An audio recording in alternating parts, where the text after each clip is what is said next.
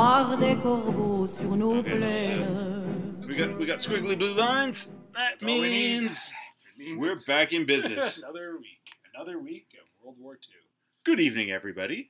How are you, Ned? I'm well. How are you, Brett? I'm very well, my friend. I'm very well. Are you ready to talk about the war? I am. The war that never ends. The war that never ends. You got something fun to talk to me about tonight. Is it fun? Yeah, it's a little bit fun. It is kind of fun. Yeah, there's still some serious edge to it. I don't want this to become the goofy war show. No, but this is an interesting little piece of history during the Second World War that lasted for a considerable amount of time. Yeah. And at different points had a lot of intrigue, a lot of politics, a lot of infighting. And a little bit of entertainment. And a little bit of romance. And some romance is made famous by a Hollywood movie. Yeah, so this is the theme today. I'm going to be talking about Casablanca. It's going to be a little meta, because I'm going to be talking about the film Casablanca. Okay. And I'm going to be talking about what the film Casablanca is about. Okay, great. So, how am I going to do this? I don't really know. Well, I don't have a plan. Well, let's start off somewhat, categorically. Let's look at why Casablanca is what it is, which would then mean what is North Africa, why it was what it was.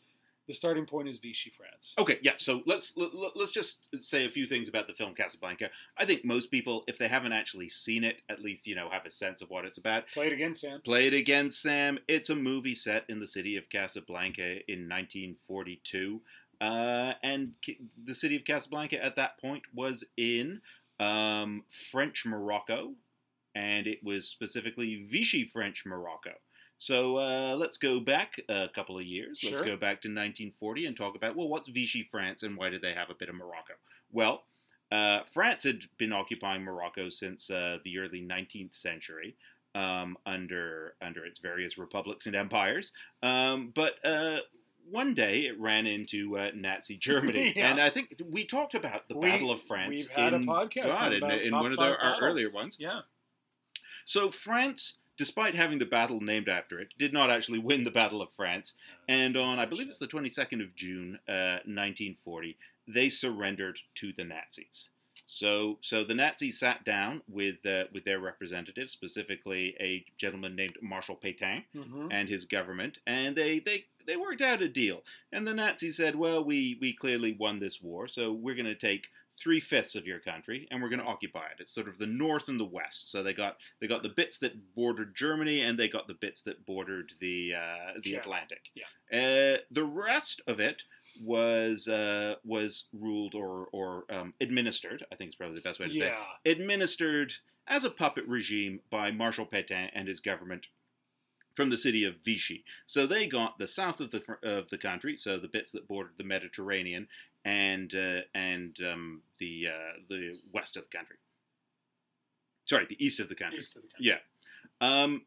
What they also got, and this is what's going to be crucial, is Vichy France was allowed to hold on to the old French Empire. Mm-hmm. Now, the French Empire at that point had been like the second largest empire in the world after Britain. So it had significant holdings in Africa, including West Africa, including North Africa, including Madagascar. It also had significant holdings in Indochina, in East Asia. Would now be Vietnam, Cambodia. Yeah. Exactly. Yeah.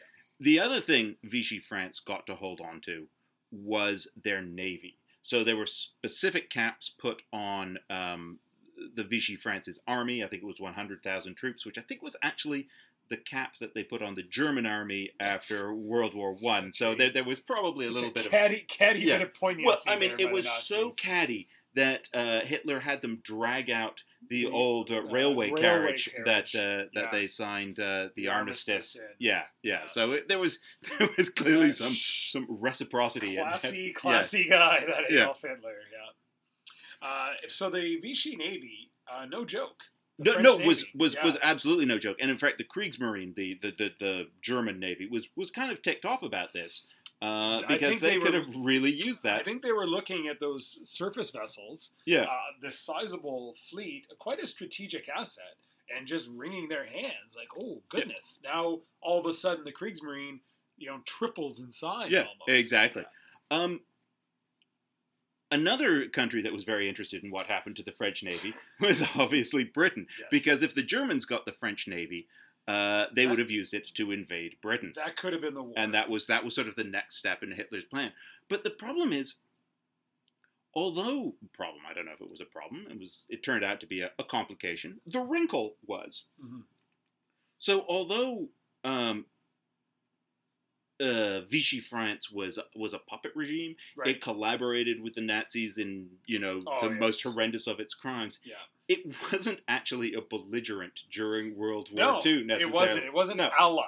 Exactly. It wasn't an allied partner with Germany or Italy and Japan, and it also wasn't an ally to the Allies. No, exactly. So all those bits, all those imperial bits and the naval bits had a really ambiguous status. Nobody knew which way they were going to go. And frankly, like, certain bits went the way that their sort of most direct administrator, their most direct governor, wanted them to go. Wherever his political leanings exactly. were. Yeah, exactly. Yeah. So if you look at the Navy, Britain did the thing that it traditionally did when faced with a large European conquering power. They did the same damn thing against the Danish actually during the Napoleonic Wars, which was basically they gave the French Navy an ultimatum and said, either you come over to our side or we're going to sink you in your port. Yeah.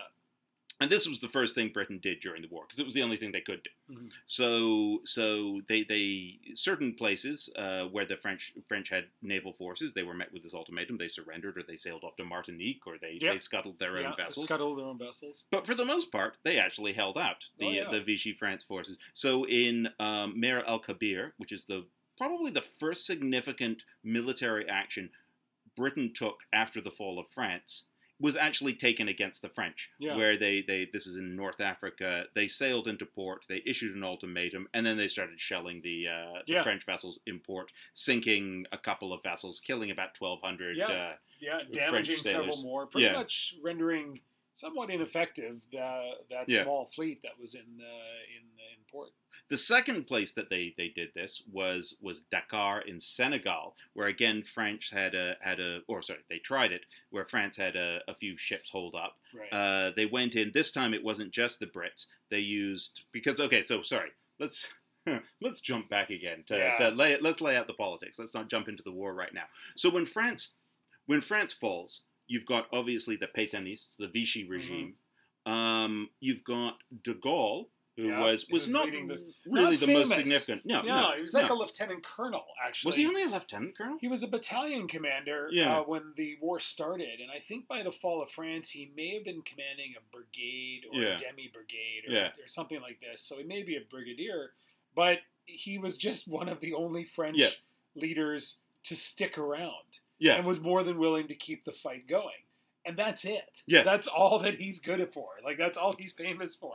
So de Gaulle becomes the figurehead of what becomes known as Free France. So he takes off on the fall of France. He takes off to Britain and becomes basically the representative of Free France, or France in Britain, because the government of France, facing imminent defeat, refused to flee, right? Yes. They didn't become a government in exile the way, I think the Czechs and the Dutch. Exactly. Poles, They said we're gonna stay close to France. And they became the Vichy regime. There are other significant players. So General Giraud, one of the other major generals, didn't really go either way. He didn't go collaborationist. He didn't go Free France. He actually got himself arrested for executing German saboteurs. That's right. So this Giraud, who's going to become a significant player, got himself arrested by the Germans, was court-martialed, actually acquitted by a German court-martial, but still sent to a prison in Germany, but managed to escape. And we'll come to him later on. Other players, significant French military players, like Admiral Darlan. Oh, he's going to play a big part. Yes. This guy is a shifty character. He is. So what did I read in Anthony Beevor's book? It was someone described him as, this is an admiral who knows how to swim. That's exactly, yeah. He knew which way the winds were blowing at any moment. And I don't mean that in terms of a sailing vessel perspective. Yes. totally. This is the most political admiral in the history of political admirals. So when France was falling, again, Britain was obviously had this concern about what was going to happen to the French Navy. So Churchill went to them.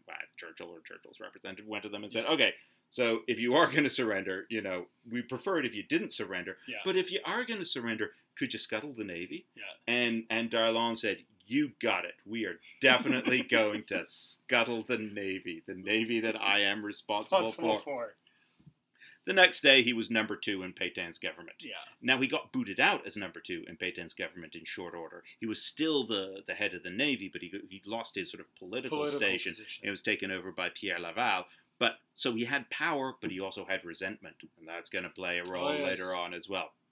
So you've got this a nation with far-flung territories, a sizable navy, and this roiling, unstable internal politics, and also this complete ambiguity. Nobody knows where they stand in this war. And it was the only place where, to some degree, and I don't, to some degree, all the players of the Second World War were interfacing with each other in one place. Yes. Without shooting each other.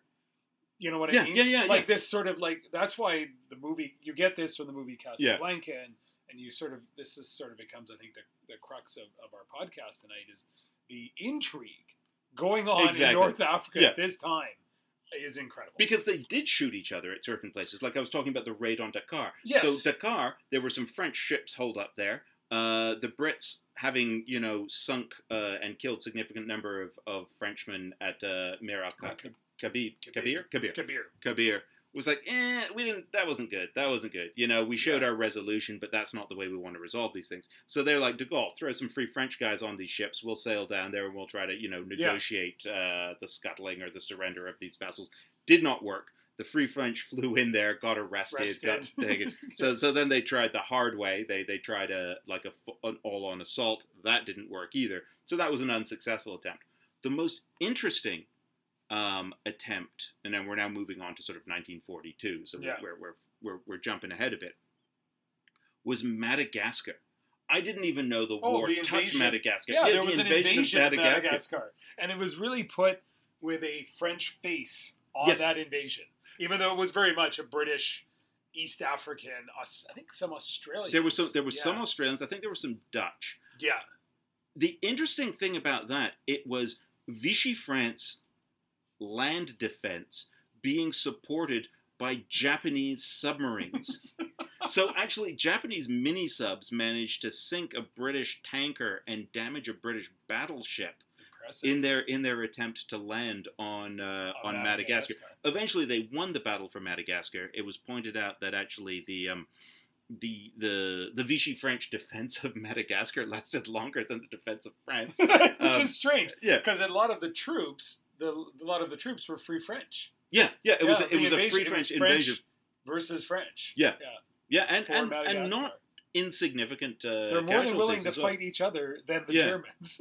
Which is strange. Yeah. So anyway, I mean, I think that was an interesting battle. Yeah. Just the Japanese component in there, the Free French. Players. I think the Dutch were in there somehow. Probably Free Dutch. Yeah, no doubt. Yeah, and this was just after what is it? The Z Task Force, Task Force Z. Yeah. So the Japanese sailing around into the Indian Ocean and attacking Ceylon. Yeah. Sri Lanka. I don't know what we're Sri Lanka. Yeah. Modern day Sri Lanka. Yeah. So the British were very paranoid in the Indian Ocean. Anyway, all that to say, it was a roiling mess. Yeah. In terms of mixed loyalties and loyalties jumping back and forth, as we'll see with Admiral Darlan. Because this comes to a bit of a head in 1942. In 1942, let's talk about 1942, and now let's jump over and let's talk about the movie. Okay. Casablanca, which came out in 1942. Now, Casablanca, the production started in January of 1942. It was released in November. That's significant. We'll get to that in a second. It was based on a play, an unproduced play, written by a man and wife that they were writing from their experiences. They were a Jewish couple who had gone over to Austria just after the Anschluss to assist their relatives get some valuables out of that country. Out of Austria. Yeah. On their way out of there, They for some reason were in Tangiers on their way out of there. Went to this bar called Vox Cinema, which was apparently like the bar to go to in Tangiers, and it was notable for having an African American pianist playing and singing, and this multicultural mix of clientele hanging out there. This was before the war. This was around 1938. Sure. But this is what inspired them. They went home. They wrote a play called, I think it's called Everybody Comes to Rick's. Yes, Rick's Cafe. Yeah, Rick's Cafe. This gets picked up by a producer and turned into a movie. A very good movie. As I say, I'm sure either people have seen it or heard of it. If you've only heard of it, I strongly recommend you see it. It really is very good. It's a good movie. Any movie from that time, one of the best things about it, 90 minutes. Man, I love the short movies. Short movies, but to the point. They pack so much in. And this is a remarkable movie for because it takes place primarily there's a kind of a clunky flashback to Paris. But it primarily takes place within a single setting, a bar in Casablanca called Rick's American Cafe or Cafe American. Yeah. And it's run by a gentleman named Rick, who's played by Humphrey Bogart. I didn't know he said Marlon Brando. Humphrey Bogart. And this is the place to come. Casablanca, as is explained in the intro to the movie, is the place where refugees trying to get out of occupied Europe go in order to get to Lisbon is their ultimate destination. Well, America is their ultimate destination, but they take this very roundabout route down through Marseille to Oran in Algeria, through to Casablanca, where they wait for visas, and they wait and they wait and they wait. So Lisbon. It's filled with these to go to Lisbon and on to America. So Rick's the way Casablanca is portrayed is and the way Rick's is sort of the microcosm of it. It's just filled with these sort of not dissolute, but down on their luck Europeans, formerly wealthy, trying to sell their jewelry, and they're just waiting and waiting, trying to get their hands on either a legitimate exit visa or a fake exit visa. The refugees from Nazi Germany. Yeah, exactly. Yeah. So you see every type of ethnicity in Casablanca, the movie, except for one. And that is Moroccans. There are no Moroccans with speaking parts in this movie. I think some of the gendarmes are supposed to be Moroccan, but that is actually one thing you don't see. Yeah. And so setting that aside, because that's actually a very interesting layer in the politics, because we were talking about like the ambiguous status of Vichy, because this is French colonial Morocco, but it still has like a Moroccan leader. It's Sultan Mohammed V is the actual titular monarch of Morocco. So this is third level. You've got the Nazis, you've got the Vichy French, you've got the Moroccan government, who doesn't really play a part in this. And really what's going on in this movie is the central tension is about there's this gentleman named Victor Laszlo, who is a Czech, I don't want to say dissident, Czech resistance figure who has fled the Nazis down to Casablanca and is awaiting some exit visa papers that Rick has his hands on. Meanwhile, the Nazis have come here in the form of Major Strasser, who is seeking to prevent this Victor Laszlo's flight from Casablanca. The titular, the purported authority here is actually the prefect of the French police, Vichy French police, Louis Renault. Yeah. Oh man, such a good part. And Claude Rains. And he plays a very much like a Darlan type character, where he's flip flopping. He's flip flopping the whole movie, he still has always has the heart for France. Yeah, exactly. Yeah, he's insulted that France was occupied. But for now, he'll go where the winds will blow. Right. He sees that there's no realistic prospect for resistance, and he's not gonna go down as a martyr. No, he's not. No, unlike Victor Laszlo, who I think who was a resistance fighter, will definitely. And then you've got Humphrey Bogart, Rick, who is sort of a made up character because he doesn't really represent anything, but he is portrayed as a former resistance figure in that he ran guns to the Ethiopians during the Italian invasion. I didn't realize that. And he was involved with the and he fought for the Loyalists, the Republicans in Spain. Civil War. Yeah, of course. Very romantic. Yeah. in theory, civil war of Spain. Yeah, Not yeah, but I mean, it's certainly romantic. like I mean that was a very sort of archetypal, romantic Yeah, of course. thing to do. Yeah, You know, go like fight for the Republic. yeah. Orwell did it, Hemingway did Did it. it, You know, yeah. all sorts of poets went Yeah. and did it. You know, a bunch of people who died and you never heard of them did it. Yeah, exactly. The what is it? The Lincoln Brigade was yeah, the Lincoln American. Brigade, Yeah. and then the Canadian one was the Mackenzie Papineau. Oh, did they? Battalion. I actually didn't know that there was Mackenzie a. Papineau Battalion. Yeah, it was made up. It was a mix of Canadians and Americans, but predominantly Canadians. Yeah. So what's very interesting about this movie is, there's many interesting things about this movie. One of the interesting things about this movie is a lot of the actors who are playing, including the guy who plays Major Strasser, the Nazi figure, Mhm. were actually refugees from Nazi Germany. Amazing. Yeah, so the guy who plays the dissident, who plays the resistance Laszlo. figure, Laszlo, was an Austrian who fled in the late 30s. The guy who plays Major Strasser fled in the mid 30s. Peter Lorre, the guy who plays the unscrupulous forger who gets arrested and then dies in custody, was a famous actor in the sort of Weimar period. He was Germany. yeah. He was in Fritz Lang's famous movie M. I say it's a famous movie. I haven't seen it, but I know of it. Heard of Anyway, so a lot of the people are sort of acting parts that they should know, you know, Right, in an interesting They're way. living them. And the other interesting thing is, like, this movie was made in 1942 when these things were going on at the same time. Right. And it went into production in January, and it was rushed out in November. And the reason it was rushed out in November of 42 was because all of a sudden, Casablanca wasn't some obscure little side story to the war. It was on was the front actually pages. where the action was taking place. Because what happened in November of 1942 was what was called Operation Torch, which was the Anglo-American invasion of North Africa. Right. North Africa had been a theater in the war since 40. Yeah, 40. The Italians who were in Libya, which is sort of like in the middle of North Africa, tried to invade Egypt. They didn't get very far, and then the Brits counterattacked, and then the Germans under Rommel came in. So that had been going back and forth, and that was still going on in 42. Yeah.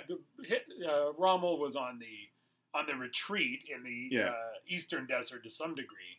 But still dangerous. But that was still going on. But Torch was an opening of a second front. Exactly. So that was sort of the eastern edge of North Africa. Torch was the opening of the front on the western edge, where British and American forces, and I can't remember who landed where, but landed in the port of Oran in Algeria. They landed in Casablanca. In Morocco. And this was accompanied, or was preceded by, some pretty serious intrigue of the kind that took place in the movie. And I really think there's a tell us about the intrigue. Let's talk let's talk about the intrigue, because I'm trying to remember it's pretty exactly fun, actually, and it shows to some degree how, because the Americans were a new ally, new to this game of war generally. This was going to be their first operation in Europe, and this was their first sort of play with this boiling pot insanity of Vichy France. Their first time in the diplomatic realm with this, and they really did not read those teammates very well. Yeah, I mean, it's easy to paint those crude caricatures of sort of the innocent, bumpkin Americans coming in. And I'm not saying that's fair, but I just don't think they appreciated the complexities of what was going on there. Well, so the idea is, and I mean, we've seen this, play up in our own lifetimes, the notion that we're going to start an invasion of the country, and the people will rise up and join us in theory, and support us as liberators. In theory, would be a safer bet here, because the people that are going to rise up aren't actually Moroccans. No, yeah, let's be clear. When they say the people, I actually mean the military. The Vichy French military, which was based in North Africa at the time. And they were defending these ports. Like, this was like a Normandy. We think of, like, amphibious landings of World War II. So we think of, the island hopping campaign in the Pacific. We think of invasion of Sicily. We think of Normandy. And this was like that. Only the troops defending the coast were French. And there was a Free French contingent And there was a in the Free invasion. French I call it contingent. Anglo-American. Yeah, but there no. was a small Free French So contingent. they had been. Sorry, should I have? Maybe I'm just going to needlessly complicate this issue. But the way that, particularly the Brits, because the Americans weren't really in this, the way the Brits and the Free French under Gaulle related to each other was a constant problem. So, I talk about like Mer El Kabir, bad. Don't do it that way.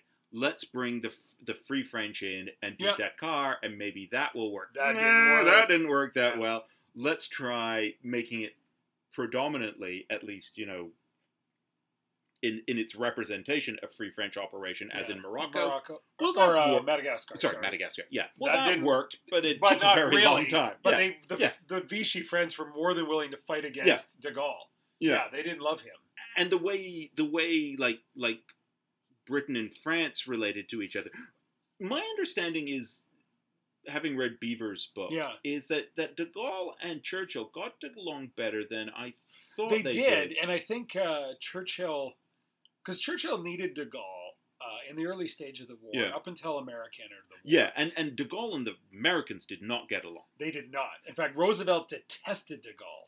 Detested him, hated him, and was more than willing to just have him passed off, and was actually more than willing to put a Vichy French leader in charge of the Free French forces once they liberated North Africa. So this comes to the issue. So Operation Torch was almost like a precursor to D-Day in terms of it was an amphibious landing, and it was an extraordinarily large amphibious landing. It was a huge landing. Yeah, it doesn't get the play anymore, I think, from historians as much as it should. It's not in the popular conscience of. But they're putting 100 and some odd thousand men ashore. Sizable. And you know what's interesting too is the bulk of that invasion force. You know where it came from?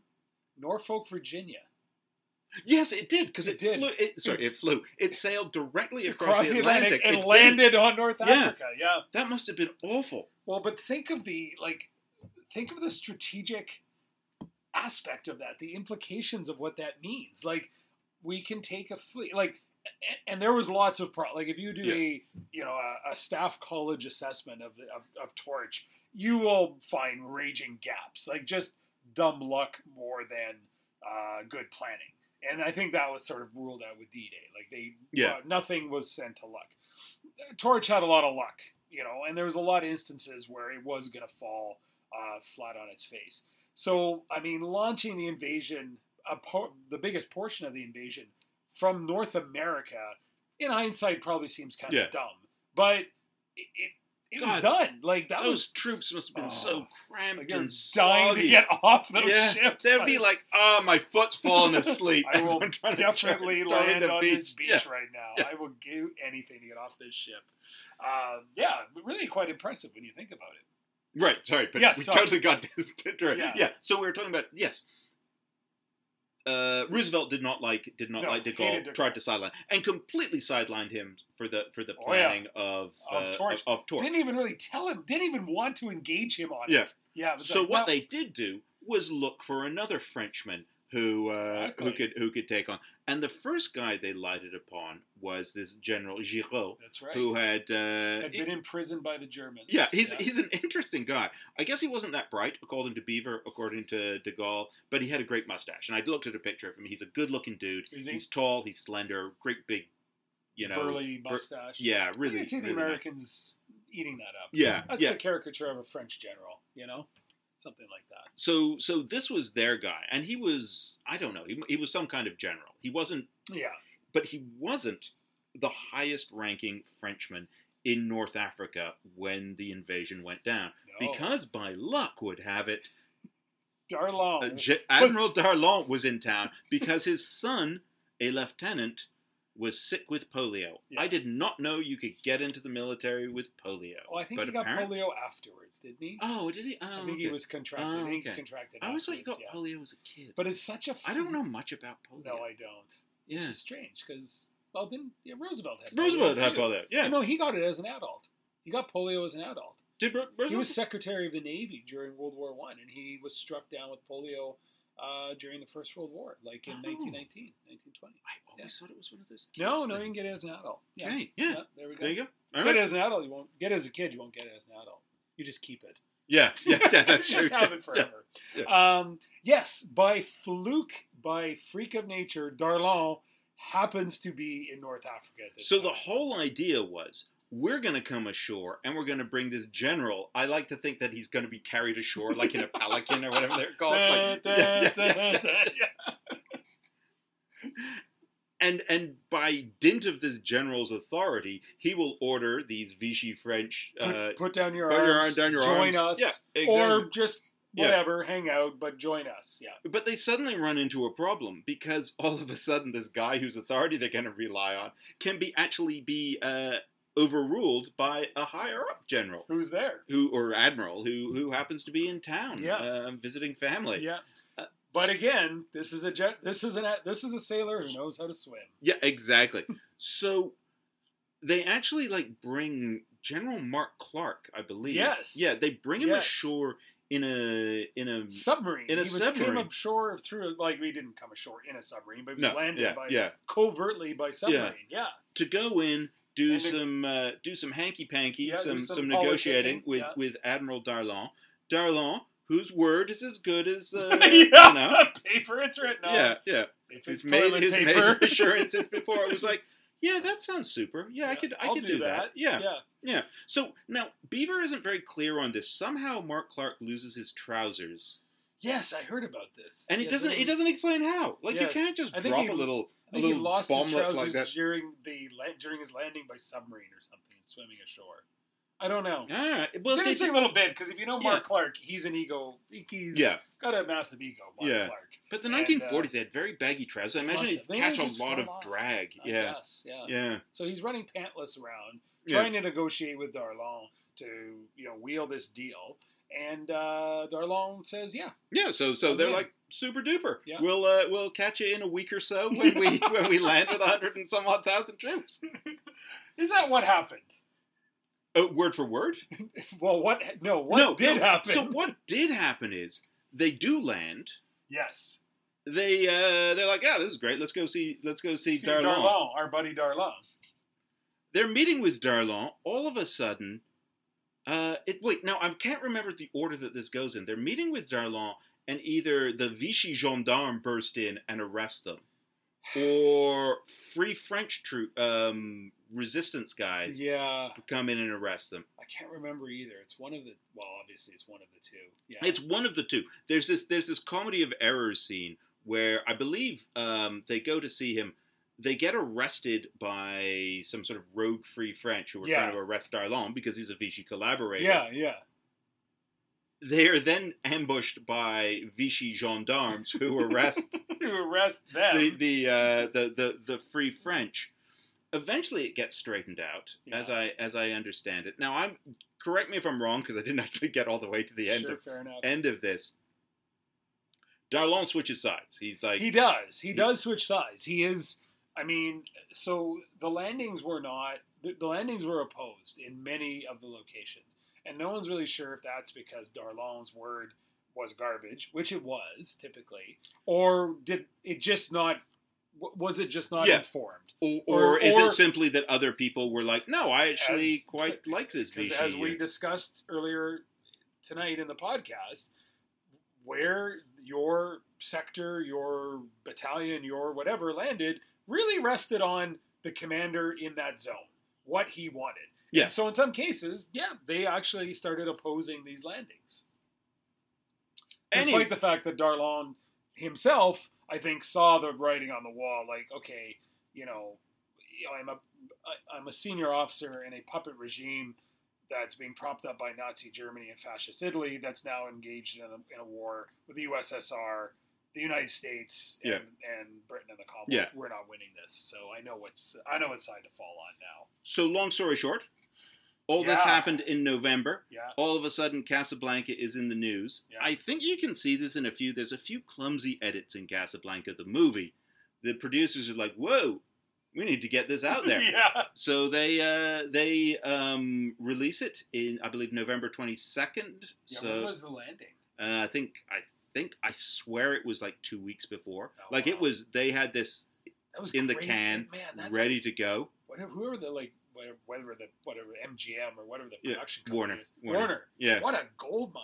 absolutely. You know, Yeah. that the landing happened. And it Everyone's wasn't like, it oh. wasn't an expensive movie to make. It was all soundstage. Sure. Yeah. There's scenes of German army marching into Paris, but that's all Yeah, just that's newsreel clippage. Yeah, it's just Clippage? file Footage? footage. Yeah. File footage. Yeah, so it's and you can see it's like it's mostly shot in a single on a single set. Yeah. But it's great. It's like it's a swirling, very brisk. Yeah. Lots of it's very economical. Like you only see a character for one scene, but there's enough in that scene that you develop a feeling for that Sure. character and you care about their fate. Sure. You don't know what their fate is because there's so many people crossing paths and moving on. So it's very good that way. Anyway, so Yeah. that's how the movie went out. Won Best Picture in Great. must have been I don't know when they do the Oscars. Academy Awards. It's tomorrow. It is tomorrow. Sunday, I wasn't yeah. going to say that because I don't want people to Oh, know how long it yeah. takes me to edit these things. Yeah. But Well, it's yeah, it'll but I don't be- know if it'll be they're a couple weeks later. I don't know if they're Couple doing weeks them ago. in February. Yeah. Anyway, Yeah, it won 100%. Best Picture. Other reverberations are so What happens Operation to some of our Torch. friends? Operation Torch is a success. Barely, Barely, but it yeah. is a success. It leads directly to Germany saying, "Screw You, this, Vichy France. We can't trust and just you. occupying the rest of France. Yeah, so Vichy France is gone now. Vichy France is gone, but before the Germans make it down to Toulon, where the bulk of the French navy is not being stored, is In port, tied up. tied up, the French actually finally scuttled their navy, They which scuttled like the Navy. Britain had been running across the globe trying to accomplish. Yeah. It finally gets done. And poor Admiral Darlon. What happened to him? So this is a man who had played every side 6 Ways from Sunday. Yeah. The one side he didn't think about, the monarchists. Oh, Who yeah. knew there were monarchists? He It's gets still assassinated By monarchists. in December of 42 by this 20-year-old monarchist. It's like, So have you ever weird. seen Layer Cake? Yes, I have. It's like and the the guy freaking Layer dies Cake. at the end of Yeah, layer. Yeah. by being assassinated by some goofball who out Yeah. of nowhere. Yeah. So that's how it all wraps up. I thought there was some connection with the monarchist kid to the Free French in some way, or, Maybe. or something. I thought there was some rumors that it was actually he may have been, backed by the Americans to assassinate Darlan or the British. But Oh, there was, really? Yeah, there's some rumors out there that there's more to the Darlan assassination than just It's a bit a weird. monarchist. A monarchist wants this Vichy Yeah. collaborator done with. No, there's because when you play that much political intrigue, Yeah. you make a lot of enemies. Yeah. And this was at a time where Vichy France is done, North Africa is secured. The Allies are planning the landing on mainland Europe. France will be liberated eventually.